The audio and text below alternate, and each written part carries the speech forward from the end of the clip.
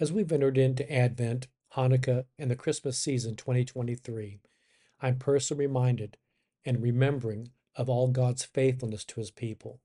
As many of you know, the 4 weeks leading up to Christmas is known as Advent, and the primary themes of Advent are hope, faith, joy, peace, and love. During this season, many people personally and intentionally prepare to celebrate the birth of Christ, the fulfillment of the promise of his manifest presence, and the expectation of his second coming. Now, the dictionary defines Advent as the arrival of a notable person, a thing, or an event. So, as Christians, Advent is the expectation of Christ. Because of his birth, we now have an expectation and access into the presence of the holy, holy, holy God. The Jewish holiday of Hanukkah is a reminder that even in the darkest of moments, there is still light. May God's light shine through us each and every day. I love Matthew 5:16 when it says, "Let your light so shine before men that they may see your good works and bring glory to your Father in heaven." And of course, Isaiah 60, verse 1 through 3, is a great reminder to all of us. Arise, shine, for your light has come, and the glory of the Lord is risen upon you. For behold, the darkness shall cover the earth, and deep darkness the people.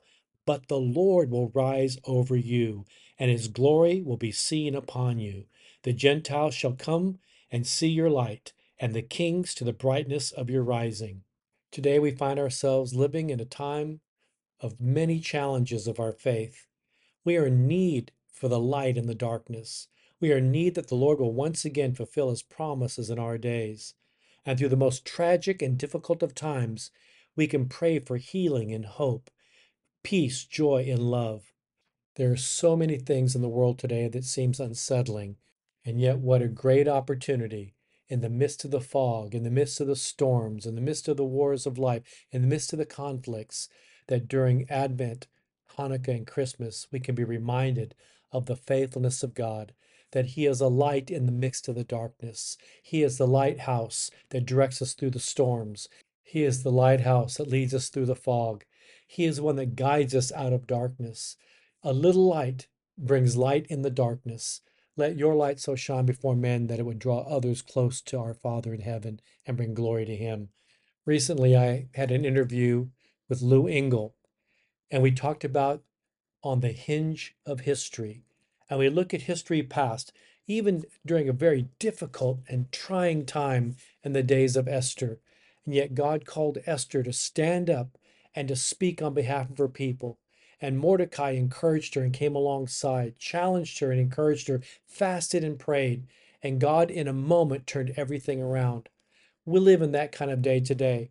So, the interview today that you'll be listening to with Lou Engle on the hinge of history is a discussion of the vision that God's given him and so many others to gather 1 million voices of Esther's and Mordecai's for the days in which we live that would gather together on Yom Kippur, the Day of Atonement 2024 in Washington, D.C.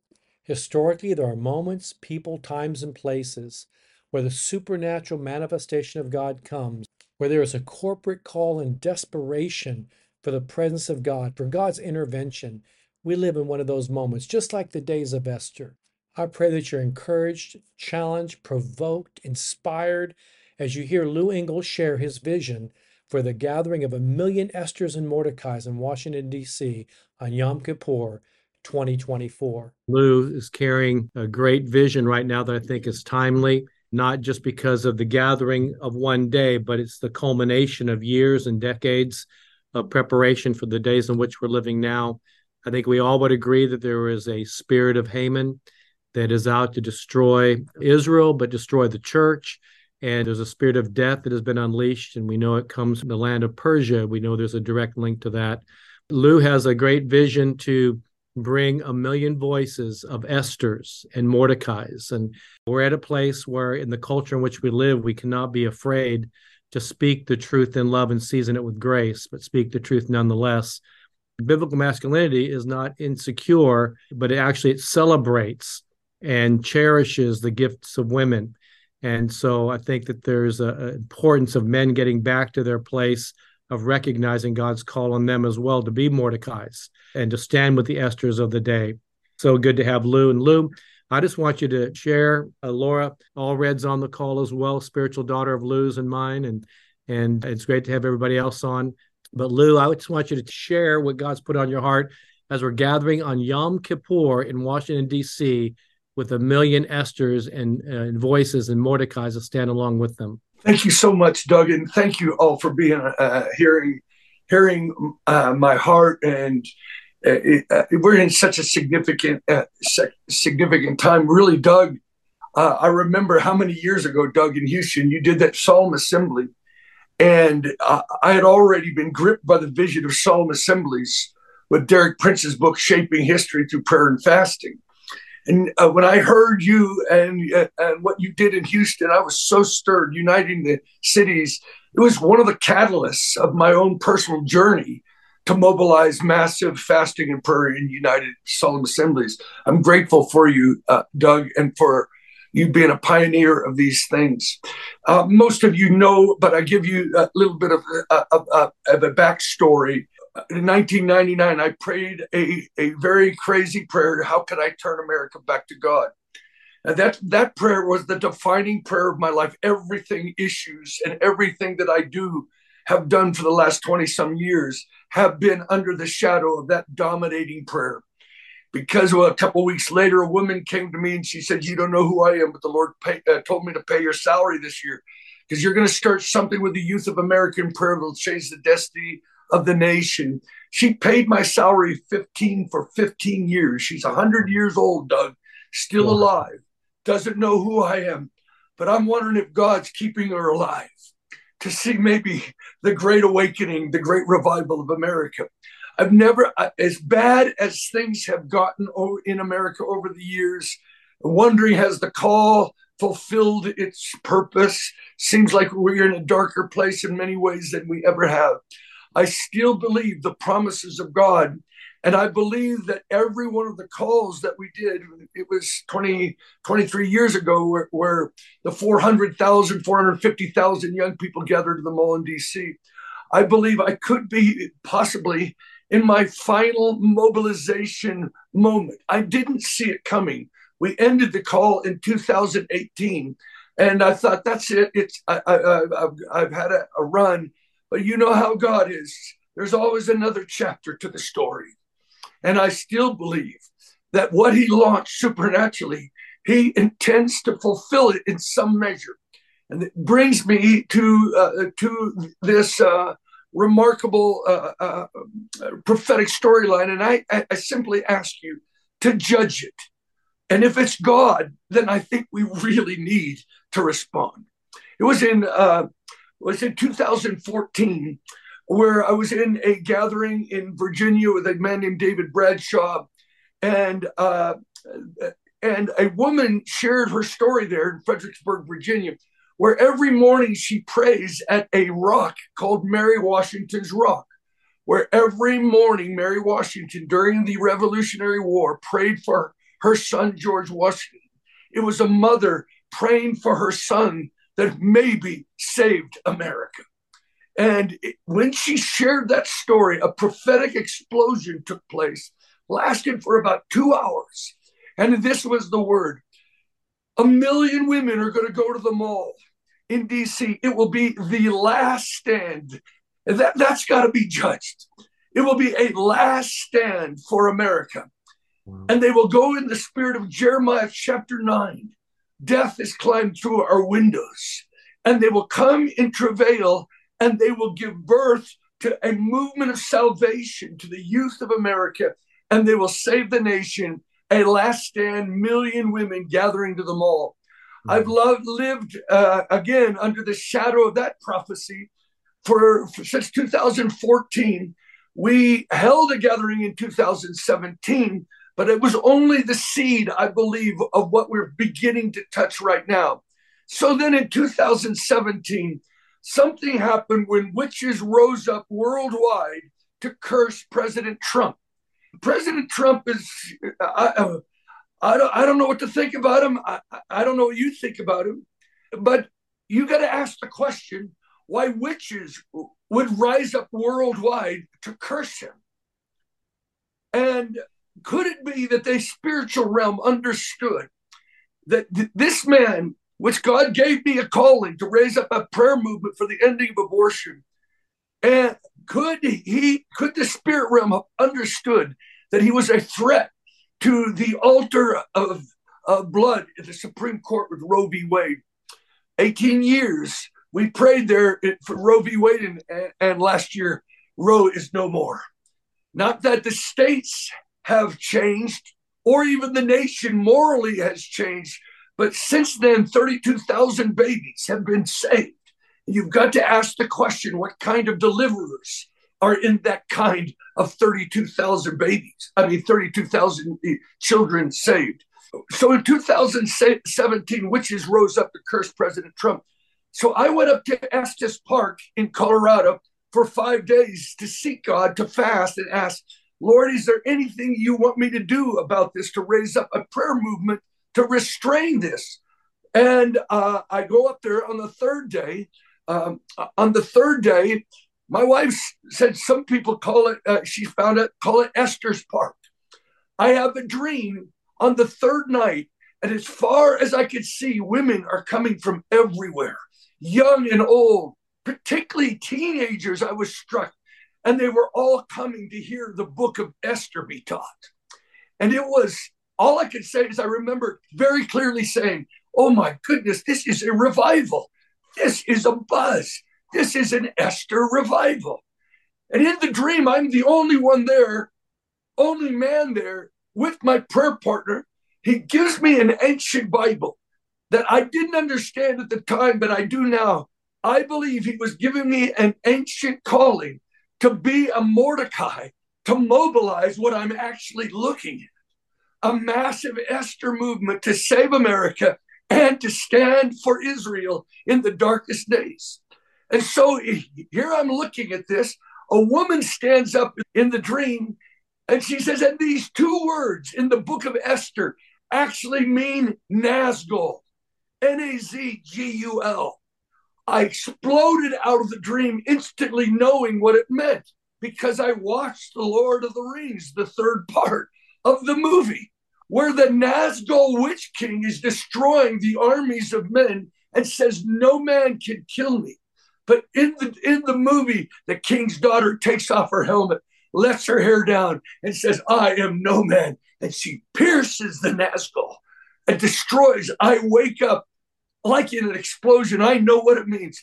God is going to raise up a movement of women, Esther's, mothers, teenage young ladies who will go in the spirit of Esther, and they could turn a nation. They could save a nation, similar to the 2014 vision and prophetic word that took place.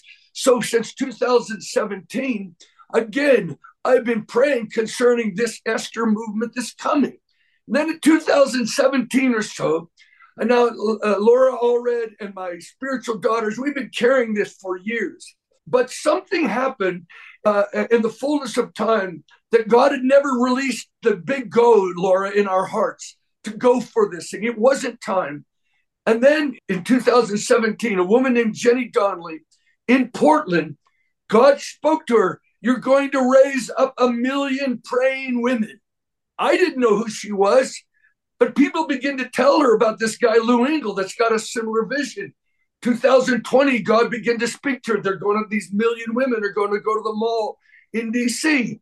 And we begin to hear about one another. She held a gathering in Estes Park, not knowing my gathering, that my experience. I didn't go because I didn't know who she was, but she was going to talk about this 1 million women from Estes Park, Esther's Park. When we connected in 2022, 1,500 women in Portland in a tent, I stepped into a fire pot of revival. Their people fast more than I do. The fasting ladies, and I trust those who fast and pray. And we begin to connect together and dream about this together. And then something happened then, but we just didn't push go at the moment. Then I was flying in April, on April 13th, flying to Pasadena for Cheon's conference, where they commission leaders and apostles. And I was flying there, and I was reading a book by Mark Batterson called Chasing the Lion. It's a brilliant book on seizing your divine moment and destiny. And I come to one statement that says there comes a moment of time, a defining moment, when one day is too late or one day is too early. There comes a moment when you must push go and risk everything. And at that point, the Lord spoke to me, you do not have tomorrow. You must push go on the women, going to the mall in DC. It's right now. You don't have money. You don't have staff, but you must push go this very moment. You don't have tomorrow. I'm weeping on the plane. It was a similar encounter what happened to me when the Lord said, you'll raise up a prayer movement for the ending of abortion. That was in 2003, flying on a plane, preaching about, reading about Wilberforce.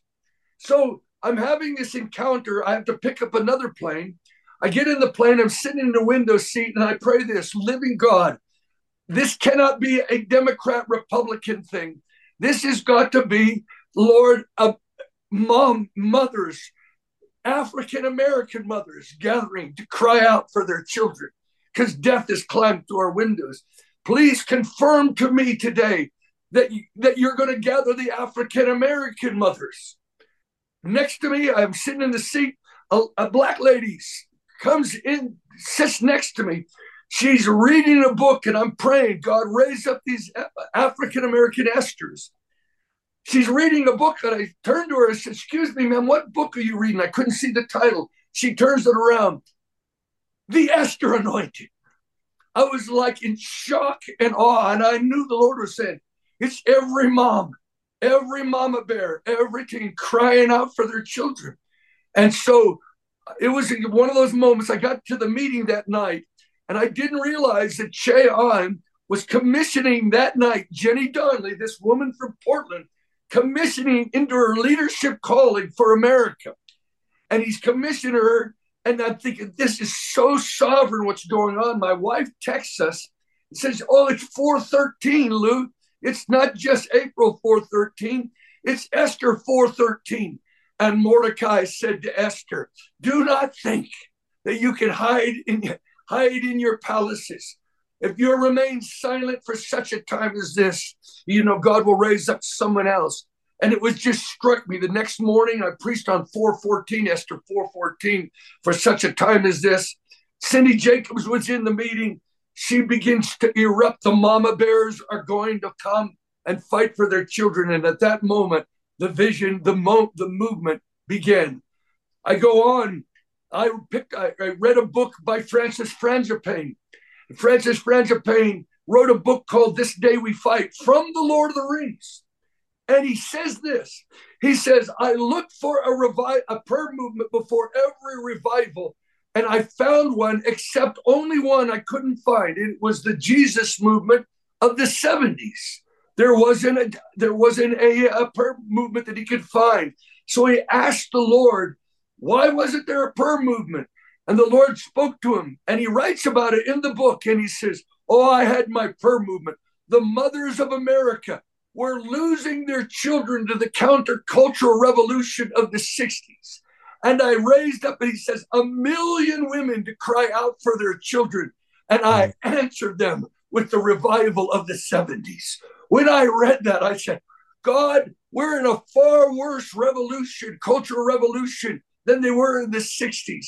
If there was ever a time for women to travail and bring forth their children, it's now. Could we be birthing a time of a great awakening that I believe and we all believe is still coming to America, an outpouring of the Holy Spirit beyond what we've ever known or imagined? With that in mind, Bob Jones had given me a word, a prophet, that he had a trance vision in 1989 of 100,000 LGBTQ saved and transformed by the power of God. He said to me, Lou, there are eagles that fly in the heavens that get revelation. But without the wild geese flying in V formation in the second heavens, the manifestation of the eagle's dreams will not be manifested. He said, Lou, your tribe are the wild geese. It's your assignment. The prophecy is hanging for an intercessor. And basically he said, Lou, this is your assignment. I've been praying for this vision of 100,000 LGBT to be saved. This is a giant that has been taunting the armies of the living God. And it's not just now that, it's the transgender issue that is a Haman-like decree that is being released over America, the horror stories that are taking place in our education systems and all. I don't believe we have another year. I believe we're coming to a last stand moment that if the church doesn't stand like Esther in fasting and prayer, but not just fasting and prayer, going public, taking a stand, because we can't hide in our palaces, in our safety of our home schools. They're coming for our children. And this is the things grip me. So the beginning of this year, we went and fasted 40 days. We fasted for 100,000 LGBTQ to be saved and transformed by the power of God because of this word from Bob Jones. I was going, before that, at the end of that fast, I went to bed one night and I said, Lord, you gave us divine revelation. Pam, you remember the life tape that gave us an entrance by revelation into the Supreme Court and the ending of Roe v. Wade. But now, Lord, if I'm your friend, Lord, I'm asking you to give me the revelation that will give us a breakthrough of 100,000 LGBTQ saved. Please give me a dream tonight. I have a dream, and it's 2 words, but it's an explosion. And the dream is this: Delta factor. I explode out of the dream, not knowing what it means, but I knew it was the Lord. So I said, Lord, I don't know what Delta factor means, but please, if I'm your friend, would you give me another dream and tell me what Delta factor means? I go back to sleep and I get a dream. And in this dream, a high-level military officer is walking by me in a hallway. And maybe he's a general. You could feel strength and kindness in him. And I turned to him and I said, excuse me, sir, what's the Delta factor? He says, it's the leader of 1 million. I woke up and I realized the Lord was saying, give me a million women and I will release a change factor. Delta in the Greek alphabet means change. I will loose a change factor to the travail of 1 million women. And he was encouraging me, encouraging Jenny, and even on this phone call, I'm believing there is a Delta factor even in this very whirlwind that's going on right now. A Delta factor of Mordecai's and Esther's that will fight and restrain Haman ideologies that are coming to our children, our schools, taking away parental rights and the like. With that, there is a movement out of Bethel called Changed, and it is testimonies of hundreds of people that are becoming out of the LGBTQ lifestyle. What if what the hippies were to the 60s, the LGBT could be to the Jesus movement of our time? This is what we're believing for, and it's in the womb of 1 million women crying out for their children and taking a stand for righteousness. So this is how it is unfolded for me. When I felt very drawn, because for 20 years we've had dreams concerning something called the Great Communion Revival. I think there's dimensions of the blood that we have not yet explored, of authority over the demonic powers, the accuser of the brethren with the Jews, the Jew and Gentile, the wall of hostility. They overcame him by the blood. So we've been living and praying concerning this communion revival. And I felt drawn to say, Lord, when do you want me to go and mobilize 1 million women on the mall? I felt like the Lord spoke to me the Day of Atonement, October 12th, where the blood is not just applied to individuals. It is applied to national guilt. What if 1 million women, their husbands, and even children, we're making it mainly a call for women, but we're calling them every man a Mordecai. What if 1 million people would take communion on that mall and they would plead the blood of Jesus at the mercy seat to rip the veil, because the Day of Atonement is when the veil is removed. Could God give us a removal of the veil? I didn't ask for this mobilization. I didn't think I ever wanted to do a massive gathering again, except I feel like we've been apprehended by it. And I'm still saying, Lord, as long as you've given me assignments, I'm going to believe the dream you gave to me 24 years ago, 23 years ago, in which I was overwhelmed with the impossibility of seeing America turn back to God. But a scroll rolled down before me, and in the scroll it read Luke 1:17. He shall go on before the Lord in the spirit of power of Elijah to turn the hearts of the fathers to the children. And in the dream it said, the rebellious to the wisdom of the righteous. I woke up and I felt the Lord said, what I'm pouring out is stronger than the rebellion. If we don't get a mass of revival and awakening, there's no hope for America. And so I'm not saying I'm Elijah. I just think the call had the dimensions of fasting, calling it repentance. And now maybe we've come to where 1 million men went to the mall as promise keepers. 500,000 kids went to the mall. Maybe it's time for the mamas to go and fight for the soul of this nation. Just a couple more things. I want to thank you for letting me share this vision. When I was in Israel at the Wailing Wall, I believe God is raising up this Esther movement, not just for America, but also for Israel at such a time as this. I was literally there at the Wailing Wall, halfway behind from the Wailing Wall to that backside plaza. There's a little fence there that divides the two sections. I was sitting in a white chair, little plastic white chair. They were just there, and one about 3 feet away from me, just facing me. I'm just sitting there praying, and a Jewish girl, walks up and sits in the seat. And for 5 minutes, she's just looking at me. And I'm thinking, why is she looking at me, this beautiful Jewish girl? I said, excuse me, what's your name? She says, I'm Hadassah. Wow. I'm Hadassah. We have a conversation. I talked with her about Yeshua. She said, we don't believe in Yeshua, but I began to talk about Israel and God's love and our love for Israel. I began weeping. She says, you have a true spirit of a Jew. And then I said, oh, and Esther, Hadassah was named Esther, which she saved her people. And she said to me, I want to save my people, but I have no one to save me.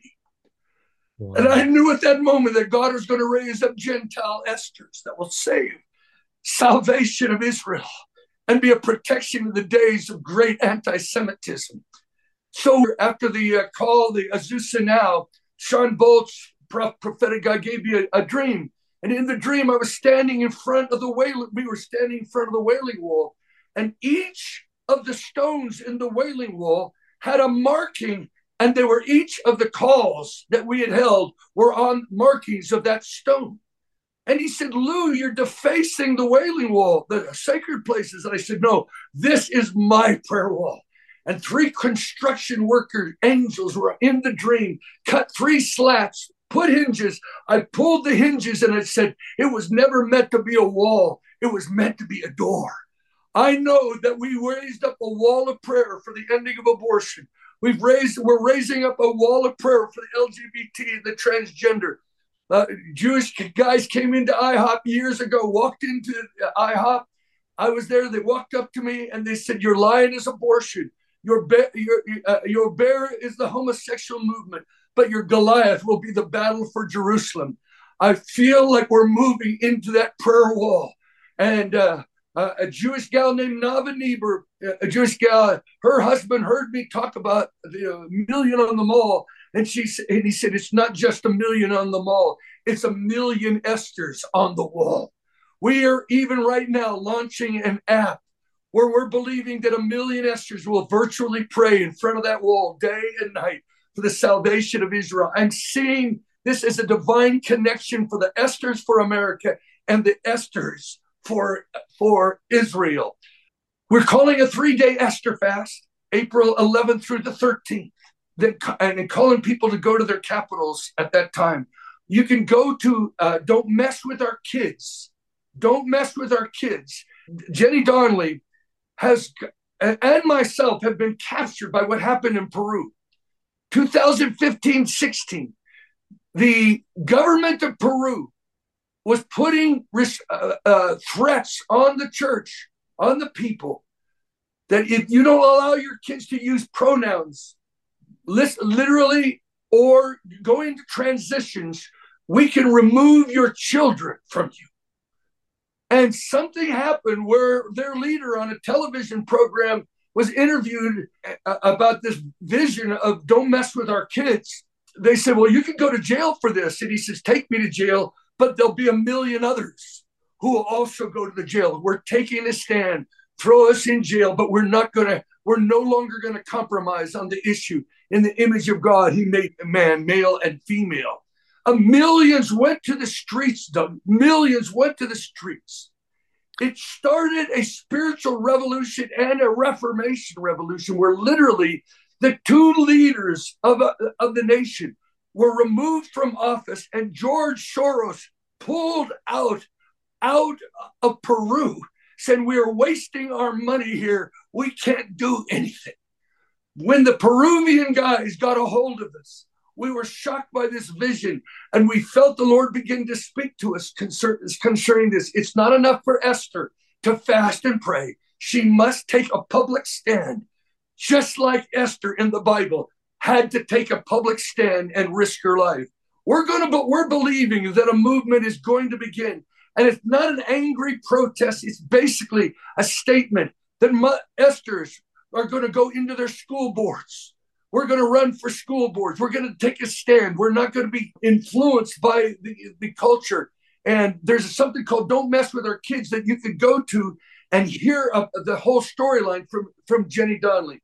And so this is kind of where we're at this point. We're seeking to mobilize. It's impossible with man. Doug, I'm so far out of my league on this thing. And yet I just said, Lord, we're going to just blow the trumpet. If it's 100,000 and 900,000 get on the line, I don't know. I don't know how we do the prophetic. It's always a challenge, more so these days than ever before. But I just know this. I can't pick and choose what assignments God has given me to turn a nation back to God. And I'm so happy for you to listen to my story here today. And maybe we could call 1 million Mordecais, mobilize their women into their destinies, into their callings, into the high places of government, mobilize our women and fund them to go to DC and go with them. This is the dream. October 12th, 10:12, Daniel 10:12, from the first day you set your face. Many of us are entering into months of fasting, daring to believe that God will give us the great revival. One last thing, sorry, but not too sorry. I had a dream during, you just got to test all this stuff, but our world has been, we have dreams and we pray the dreams. But I had a dream, the January 6th time when all the chaos, I had a dream that I'm the president of the United States. Now that's a disaster. That would be worse than Biden. Sorry, whatever. But I know it was symbolic, and I believe it was this. What's going on in January 6th, all that's going on, I want my church to gain spiritual authority. To those who overcome Jezebel, the transgender, the sexual immorality, I'll give them authority over the nations. I feel like the Lord said, Lou, I want you to believe for spiritual authority. I fasted 40 days on water in 2002, and we saw the governor of California begin to be removed, impeached the day after the call of San Francisco. I warned Gavin Newsom in San Francisco, he was the mayor of San Francisco, that he would be held accountable for everything he does. He's being groomed for the presidency. I'm wondering if there's coming an Elijah Jezebel showdown right now. It's Esther and Elijah. We're in those days. But in the dream, there was a massive gathering on the mall. I couldn't see them. I just knew they were there. And my administration was in full-blown chaos, which I think that's kind of where we're at right now. And in this dream, I didn't know what to say, but my assistant said, you need to speak to all these people. And in the dream, I said, I don't know what to say. So I lifted my hands, and the whole crowd begins chanting, revival, revival, revival. I wonder if we're in a days that God could shift. I have to be very careful. I have to be careful, but I won't say it. My wife is saying, don't say it. And my granddaughter here is saying, don't say it. Give it to you, give it to you. Say hi to everybody. She was saying, don't say it. Don't say it. Anyway, I felt like, could something shift elections to the choice of God's purpose? Could we get reformation? And could we be in the catalyst of what I saw, an Esther revival to save a nation? Thanks for listening. That's the story. I really sense that there are providential moments, times, people, and places that are defining. It'll be 12 years next year. So in 2012, that Laura did the 21-day walk from the Houston abortion clinic to Dallas on Good Friday. You facilitated what was called the Esther Call. It'll be 12 years ago in 2024. And when I began to think about that in Revelation, because you mentioned this, in Revelation, the number 12 represents heaven's perfection, authority. But I was also thinking about Matthew chapter 9 with the woman who had an issue of blood for 12 years. And when she grabbed a hold of the hems of the garments, the very dangling tassels on the hems of his garment, she was healed instantly because virtue was released. Could it be that what was happening 12 years ago, will be 12 years ago next year, is that culmination moment where we have a million voices crying out for the hems of the Lord's garment, and the Mordecai's come alongside. And then I was thinking about in 2001, prior to 9/11, before that happened, the global celebration of women were actually gathering in Houston at the historic Astrodome back then. And they were expecting nearly 70,000 women to come from around the world. And there was all the Christian women's organizations that were facilitating it. And then, of course, 9/11 happened, and many could not make it because of the airlines and shutdowns, but still thousands were there. And as I was sharing, as they asked me and Angram Lotz and others to share, I just stood up and said, I believe this is a troubled pregnancy, but the birth will come. And I thought of Isaiah 37 with Hezekiah. He said, this is a day of trouble and distress because the children are ready to come forth, but there's no strength to bring them forth. And I've said since then, it takes men who are secure in their identity in Christ, who are not intimidated by the gifts of women, but we cherish them, we celebrate them, because in a natural birth, it takes strength to help the women to bring forth the birth. And I believe it's going to take men, Mordecais, who are strong enough in their relationship with the Lord to help birth and to help give strength to bring forth a move of God and for this next generation to come into its destiny. So I do believe that what you're doing is not by accident, like you did the Esther Call in 2012. And of course, Laura with the 21 days and the 39 young women that walked from Houston all the way to Dallas and got there on that Good Friday weekend. There's no insignificance with God or accidents.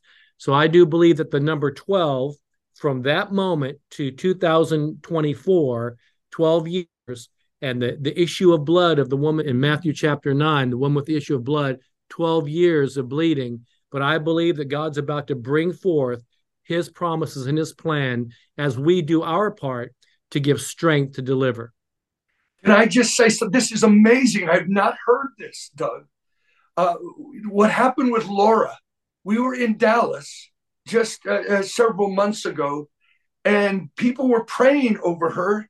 A pastor was praying over her, and I prayed that very moment, Lord, Laura has been used by God to do the walk, the Houston, the largest abortion clinic in America, in Houston, walked all the way to the issue of blood, abortion.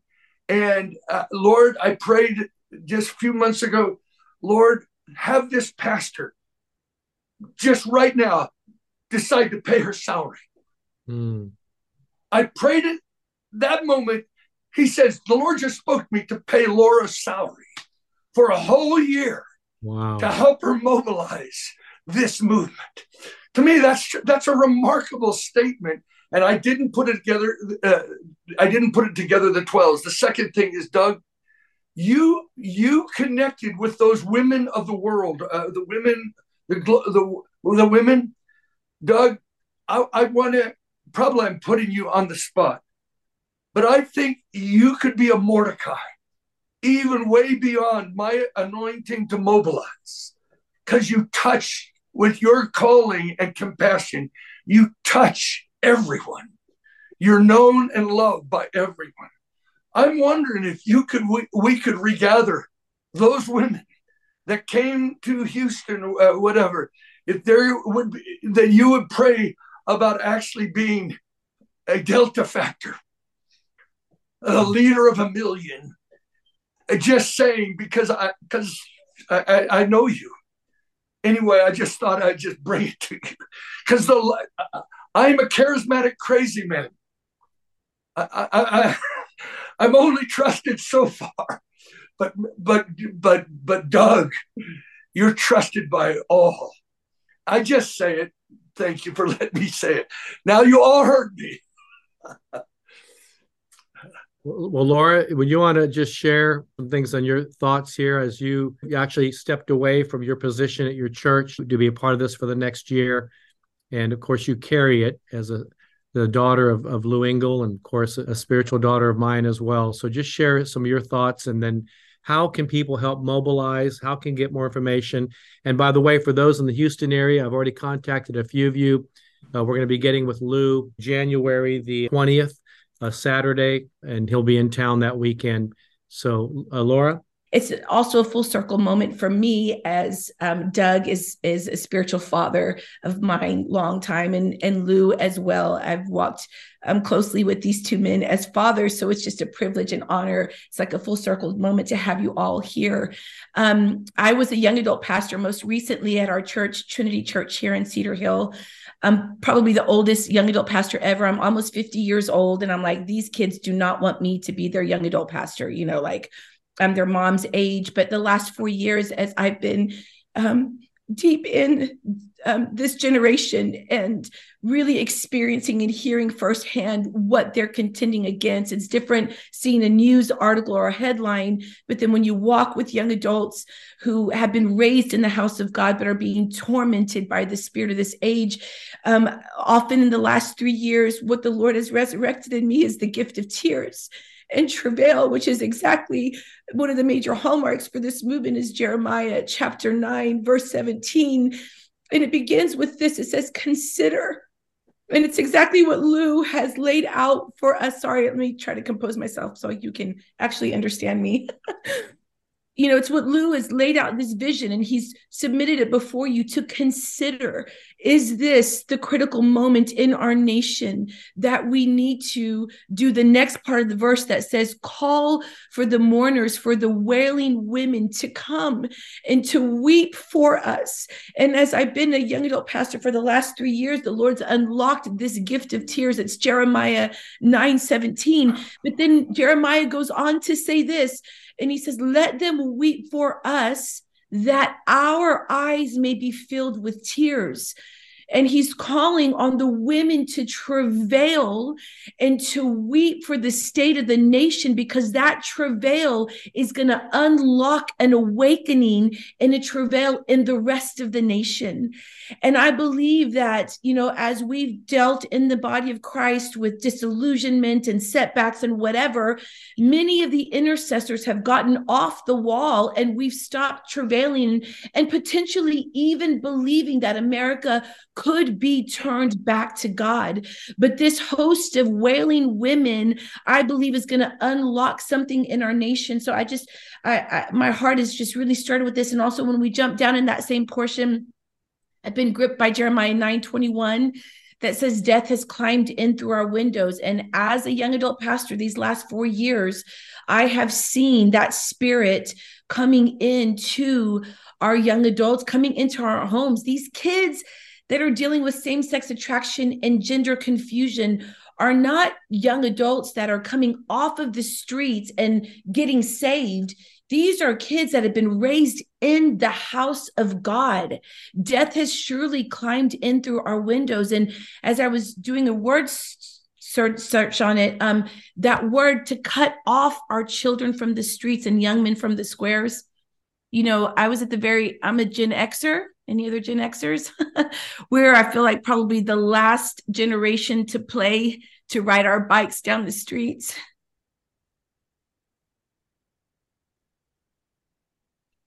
Think about my mom's generation. Children have always been free to just run and to play. And it's just a sign of innocence, right? And this spirit, this Ishtar ideological principality has come for the children, even back in Jeremiah's time. But it's just a picture of robbing innocence. That's what it's saying. It's removing the innocence and the identity from our children. And that word cut off literally means to cut off body parts. And it's the same principality, the ancient principality that has sought to use our children as sacrifices through abortion, the blood hungry, to make a false covenant with our bodies, this transgender movement. It's an ideology that we have got to contend and pull down in the spirit. So I just want to say that this is an urgent season, and if we're going to gather 1 million women, we're going to turn the tide of our nation, we need your support. We need you to just be an early adopter and say, I am all in. I'm going to wield my influence and my spheres of influence to be a part of this. So I just believe that those of you that are hearing the call today, that even maybe God's going to have you adjust your ministry schedules to throw everything you have at this. I believe if you're feeling that stirring and that call right now in this moment, God will work all the details out for you, just as he has for me. So thank you, Papa Lou. Ways that you can get involved.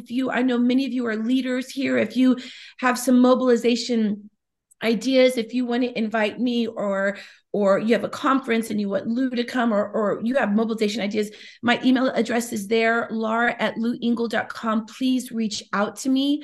1millionwomen.org is there as well. But I just want to say, Lou, for those of you that are in the Houston area, I see many of you. It's good to see so many old friends. Mike, good to see so many of you guys on here. If you're in the Houston area, there is a conference June 18th through the 20th in Bellevue, down in the Beaumont area. It's called Crowned Conference.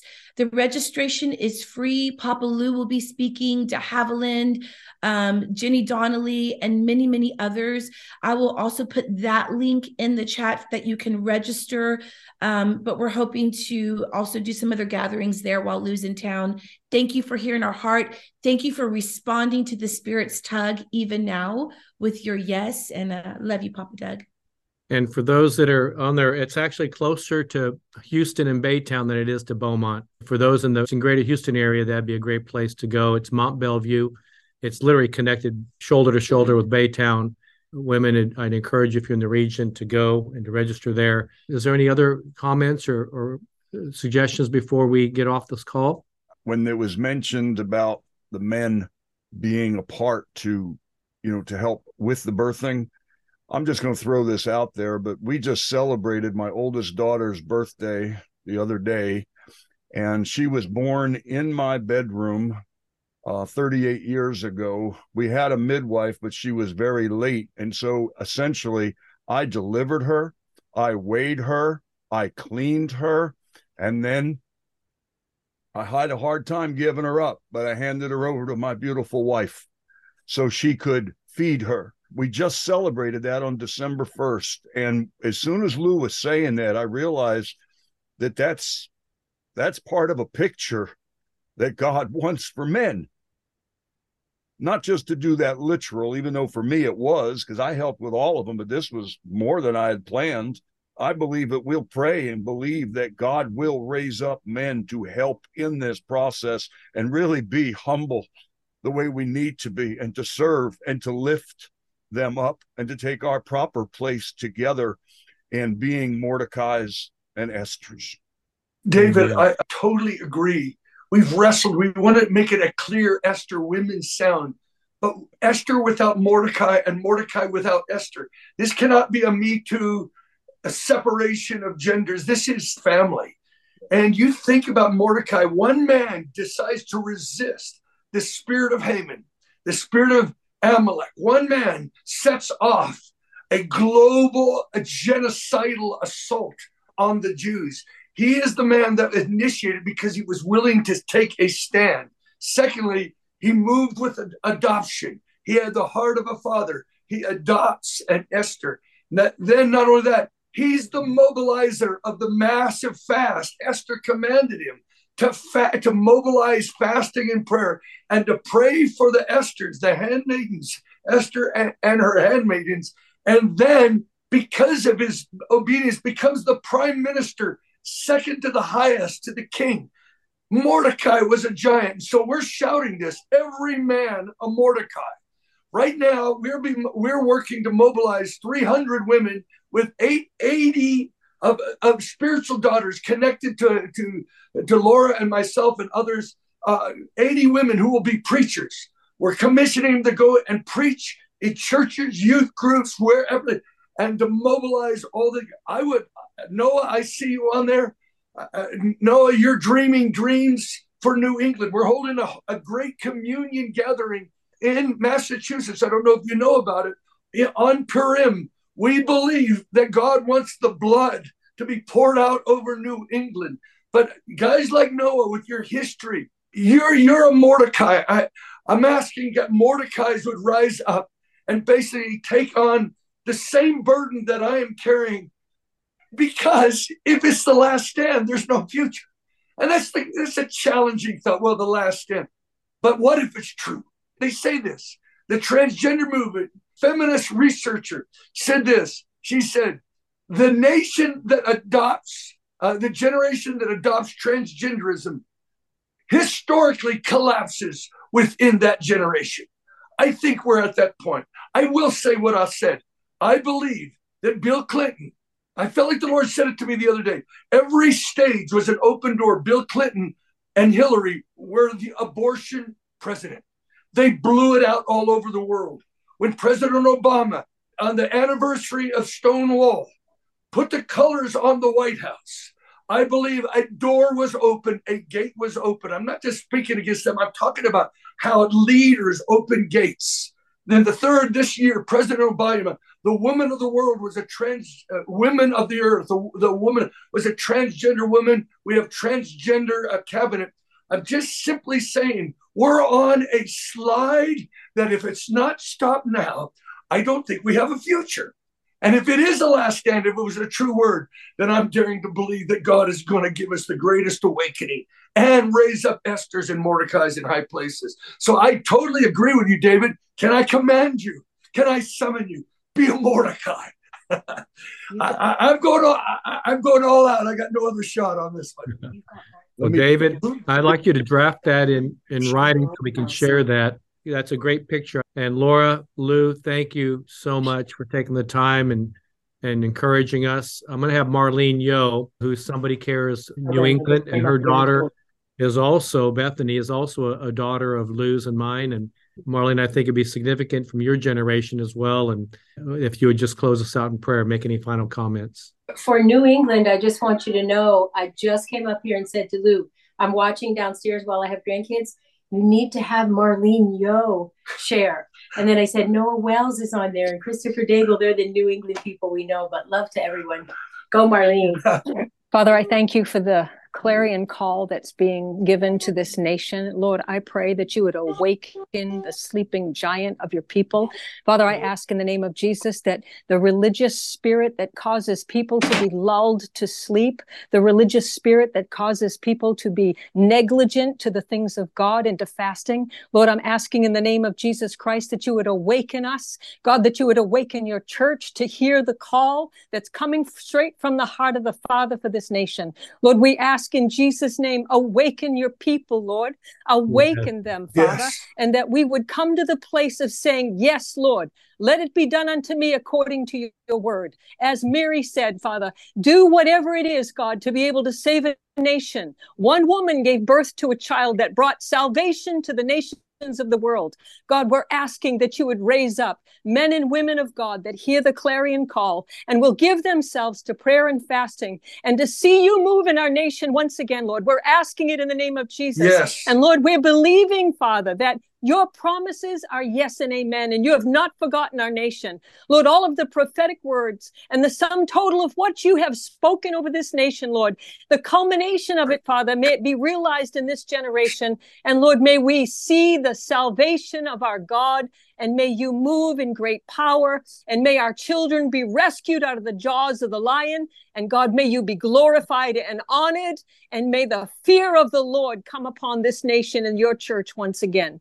And we ask it in Jesus' name. And I thank you for the blood covering over Lou and Therese and the families, and Pastor Doug and Lisa and their families, Lord, every person that is putting their hand to the plow, putting their heart on the line, putting their bodies on the line as a living sacrifice. God, I thank you. The blood covenant protects and keeps us, and that, God, that you would cause victory to come. May your name be glorified and honored in this nation once again. Yes. In Jesus' name. Father, I pray that as we gather, even the process is not on October 12th. The journey has already begun. It's the fulfillment of the things that you've already called forth. We're bringing the things you've done in landmarks of the past, bring it to the context of the present, and taking us to this journey, Lord, where we will see with our eyes, yes, Lord, your purposes and plans that were far beyond what our capacity is. Just like Jehoshaphat, the battle is yours and not ours. Lord. Yes, but Lord. we yield to you. And Lord, like the woman with the issue of blood, when Jesus said, "Who touched me?"